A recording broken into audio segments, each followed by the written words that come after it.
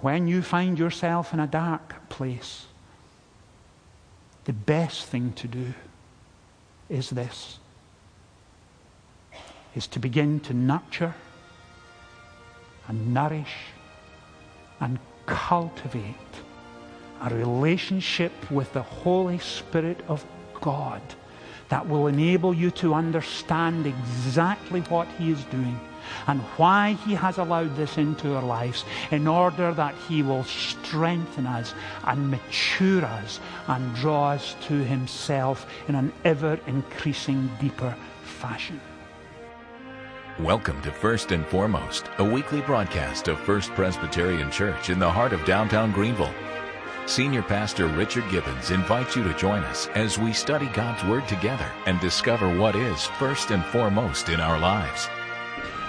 We would like to invite Mr. Alex Dodd, a 10th grader from Travelers Rest High School, to give us a little update on a special mission program called Release Time.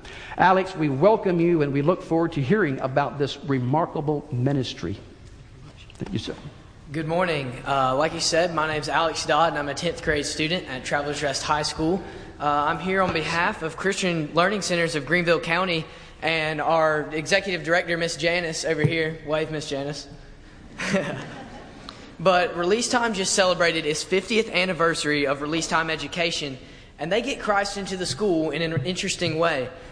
In middle school, students are bused from their school to a church once a week where they can learn about Christ and how they can grow in Him. In high school, they're bused to a church every day for a semester and can actually earn high school credit toward graduation. Release Time is changing the lives of my friends and peers at Travelers Rest and at high schools and middle schools across the county. I've seen students come to salvation through Release Time, as well as grow spiritually exponentially, and that helps myself as well, just learning about Christ throughout the semester. I'd like to thank you at First Pres for your giving that helps with Release Time, funding the programs and getting the buses to where Christ can be shared with students at my school. Also, if you could grab this out of your order of service, there's a yellow card where you can fill out your information and you can get involved with Release Time and get updates on what's going on. We'd like to get programs started at J.L. Mann and Greenville High Schools, and filling out one of these and talking to Miss Janice would go a long way in getting that started. Once again, thank you for your giving and your faithful service toward Release Time and getting Christ back into the schools. Alex, young man, we thank you. I believe this kid's going to be a preacher. I'm telling you.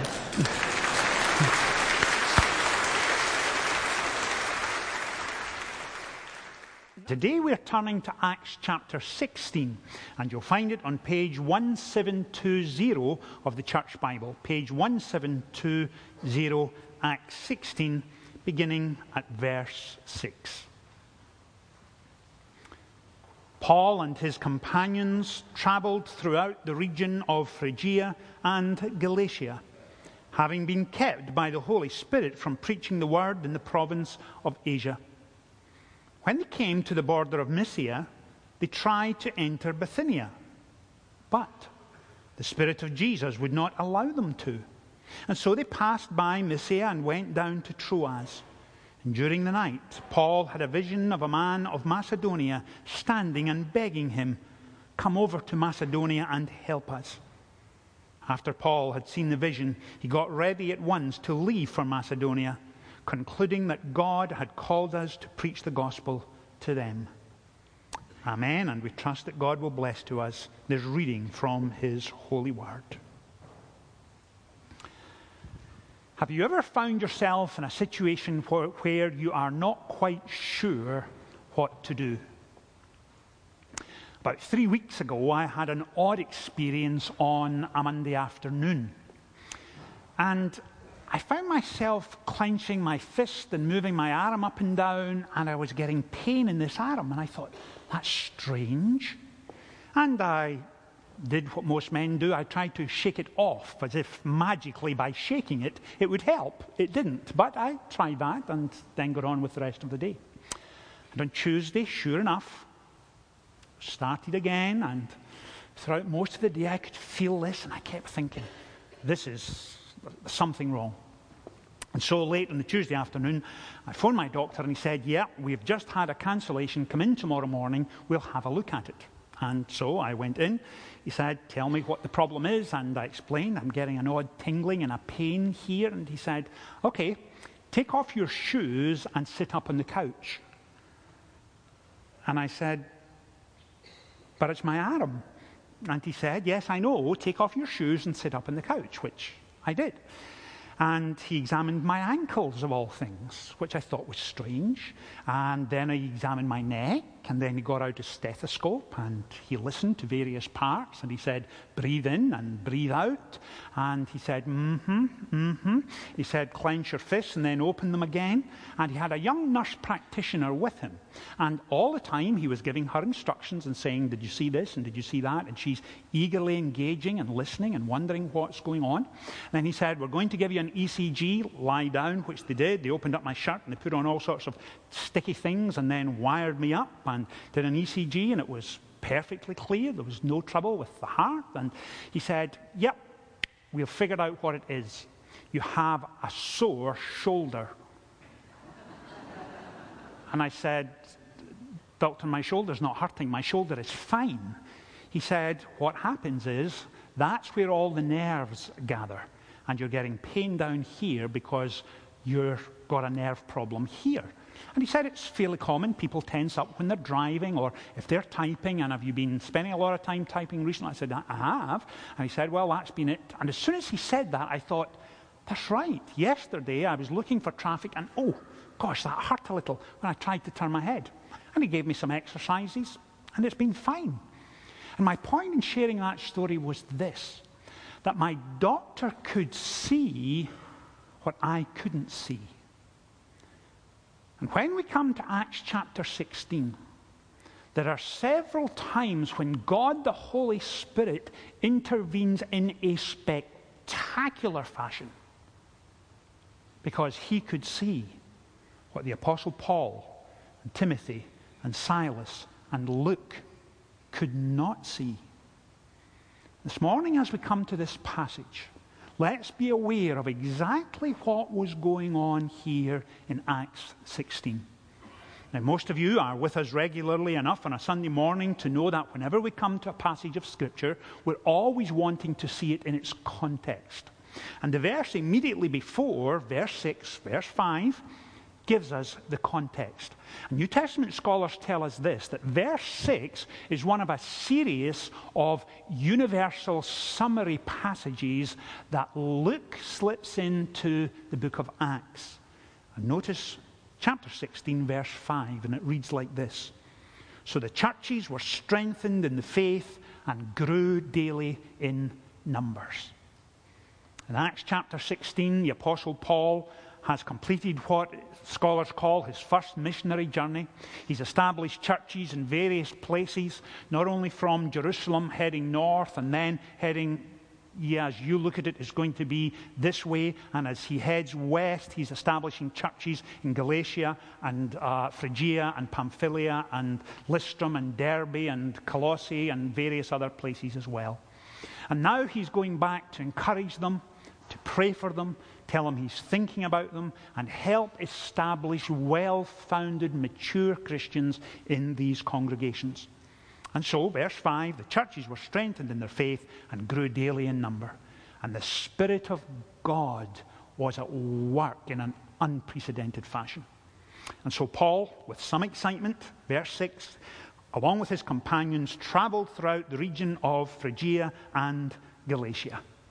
Now imagine yourself as the Apostle Paul in the weeks leading up to this trip. He would be preparing. And of course he would put together an itinerary. And he'd be asking for God to keep them safe on the journey.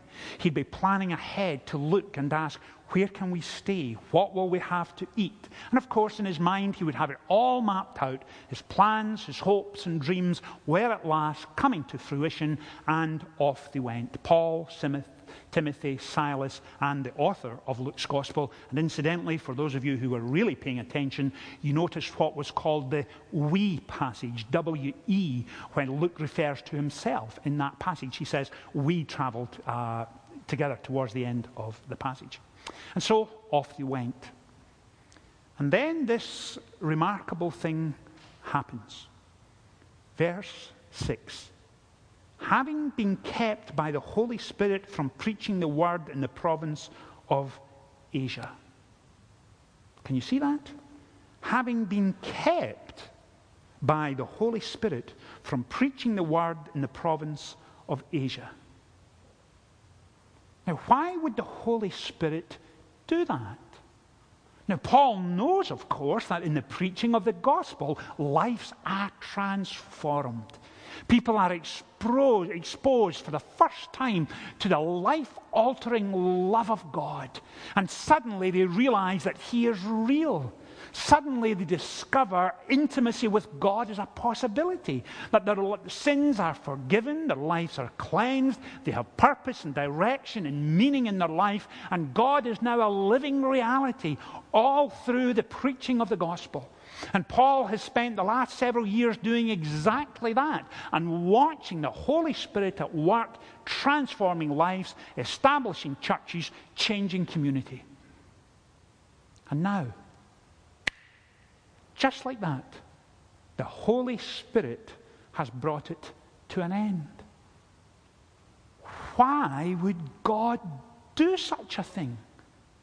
If you were with us last Sunday morning, you will remember we touched on the Feast of Pentecost when the Holy Spirit came upon individuals for the first time, and all received the Holy Spirit. And in chapter 1, I reminded you then that Jesus said to the disciples, remain in Jerusalem until the Holy Spirit comes. Because when He comes, you will have power from on high, and will be my witnesses in Jerusalem, Judea, Samaria, and the uttermost parts of the earth. And now, the Holy Spirit, 16 chapters later, is putting an end to that in Asia. He stops Paul and the others preaching the word. Now, why would the Holy Spirit do that? Please remember that the Holy Spirit knew and was aware of what Paul and his traveling companions were not aware of. Having asked the question, let's park that thought for a moment and we'll come back in a few minutes. Paul was frustrated. He tried one thing after another. It wasn't coming to pass. What was God doing? In fact, later in the passage, the next verse, verse 7, it says, they tried another route, thinking, well, obviously God had closed the door here. We will try Mysia. And so they went further south. And it says, and the Spirit of Jesus, the same Holy Spirit, stopped them once again and would not let them go any further. Occasionally, a couple will come and see me and they will sit down in my office and they will say, Richard, we really need your prayers. And I'll say, well, tell me a little more. And they will say something like this. We've been married for 4.5, 5 years now, and we have enjoyed every day of our married life. It has been God's great blessing to us. But for the last year, 18 months, things have not been going so well. We've been trying for a family. And we've tried and tried and tried. And it's not working. Over the last 8 to 10 months, we've been to see a number of specialists. The test results are not good. And it looks as though we will never have a family. Just pray for us, please. That's all we're asking. And I, of course, will probe a little further, a little further, a little further. And eventually the story will come out that they are frustrated and they're hurting They're hurting deeply. And inevitably they will get round to questions of, Richard, why would God not give us children?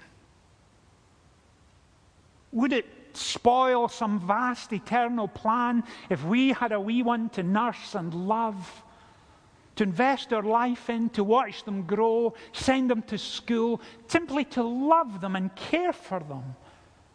Would that really upset anyone? Why would God allow such a thing? Can He not give us children that we can enjoy the fullness and blessing of married life? What do you begin to say to people whose lives are falling apart? Who are so bereft they cannot think straight, can't even begin the mental process because they are so wounded, so hurt. And they are quite naturally saying, Father, where are you in the midst of all of this? Why would you allow this to happen? Now let's hold that thought and come back to the Apostle Paul. The Holy Spirit kept them from preaching the word in Asia. And then, the next verse, they tried to enter Bithynia, but the Spirit of Jesus would not allow them to. And so they passed by Mysia and went down to Troas. I imagine Paul and Silas and Timothy and Luke were saying, well, if this door is closed, and that's quite a sound. When God closes a door on you, that's quite a sound. Now, when He does it a second time, you can hear the turning of the key from the inside and then it being bolted at the top and the bottom. And you feel powerless. You don't know where to go next. And why on earth would this happen? And I imagine Paul and Silas and Timothy looking at each other and saying, well, deep breath, carry on. Maybe this is the time for showing initiative.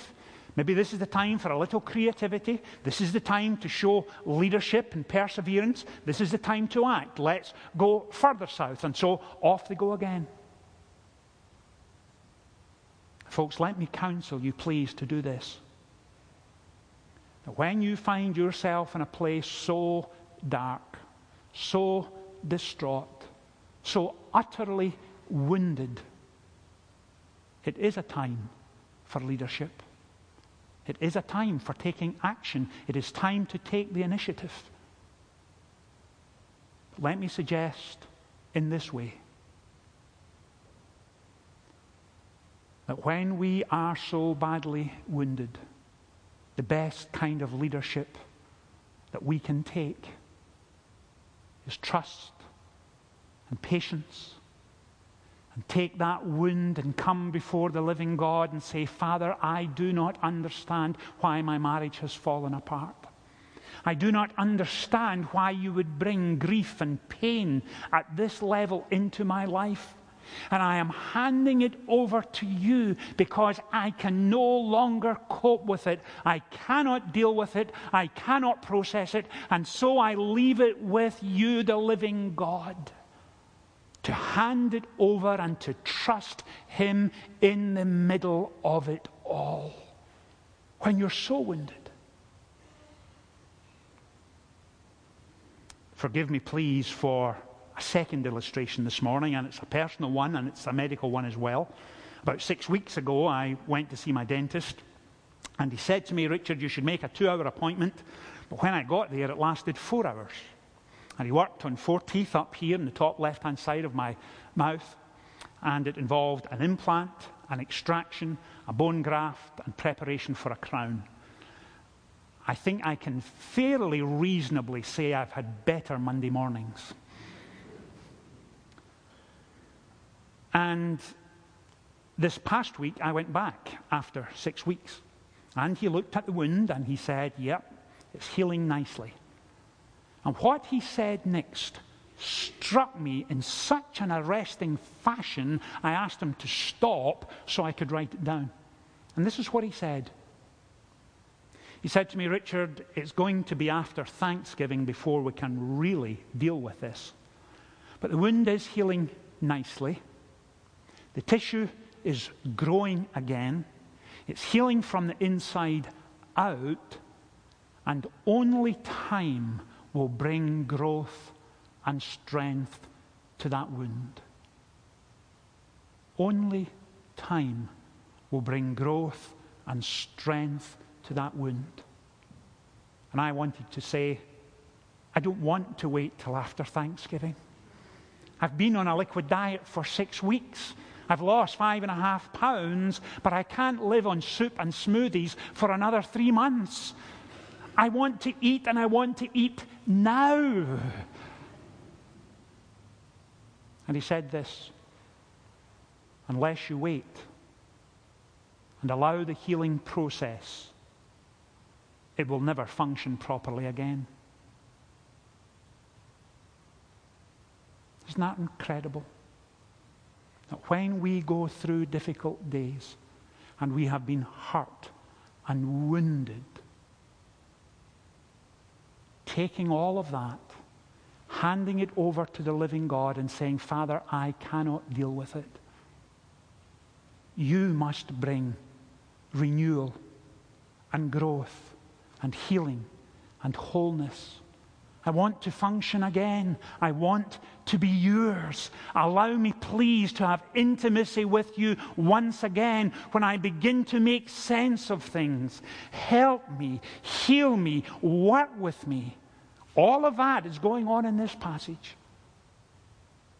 And understand this: when Paul and his companions get to Troas, the Spirit of God gives them a vision during the night.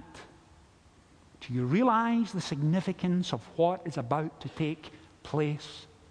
When the man from Macedonia comes to the Apostle Paul and says, come and help us. Come and help us. For the first time in history, the gospel is moving, as you look at it, westward and establishes a beachhead on the continent of Europe. Paul was focused on Galatia.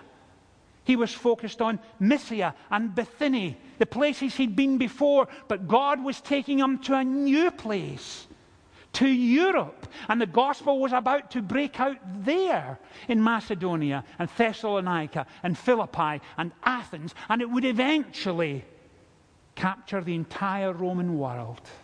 And God knew what Paul did not know. And God needed Paul to trust him. He needed God to hand it over to him and to leave it right there. That takes supernatural power.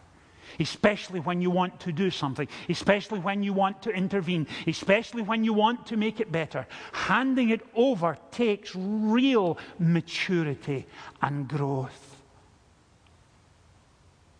When you find yourself in a dark place, the best thing to do is this, is to begin to nurture and nourish and cultivate a relationship with the Holy Spirit of God that will enable you to understand exactly what He is doing and why He has allowed this into our lives, in order that He will strengthen us and mature us and draw us to Himself in an ever-increasing deeper fashion. Because He knows what we do not. And His primary purpose of working in our lives is to draw us much closer to Himself. Let's pray together.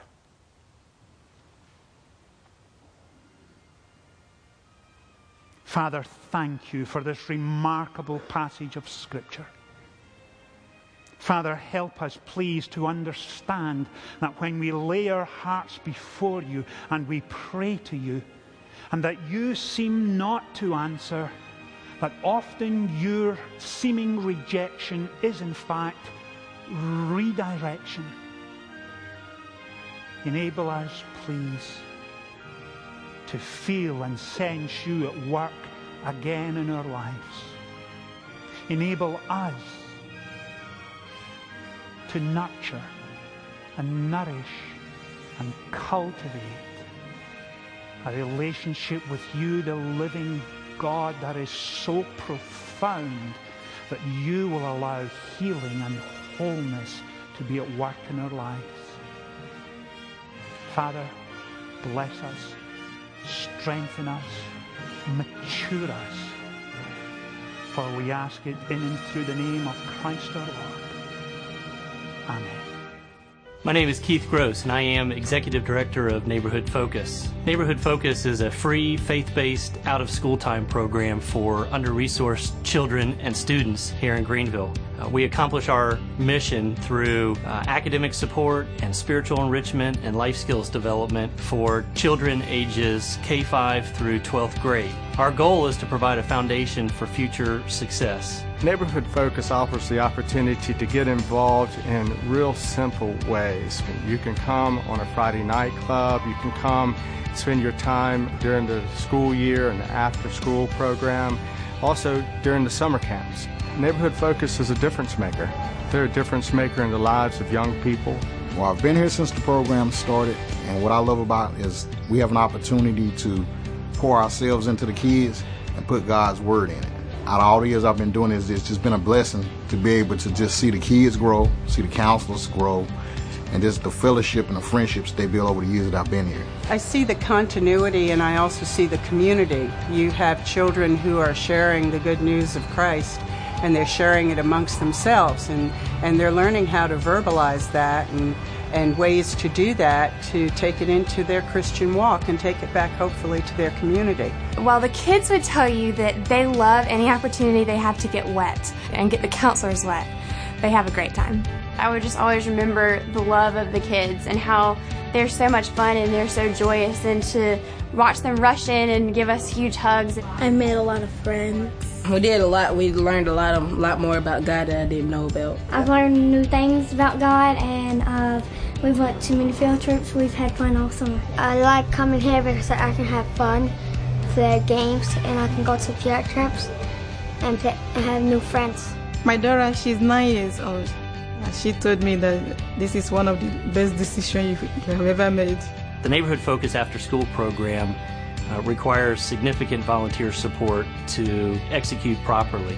The three areas that we have a primary need for volunteers include help with our food program, including picking up meals and distributing meals to the children in the early afternoon. Secondly, help with monitoring homework and assistance with one-on-one tutoring. And lastly, we're always in need of individuals that enjoy coming out and spending time in recreation with the children. The most important goal for Neighborhood Focus is to take our kids on a deeper relationship with Jesus Christ.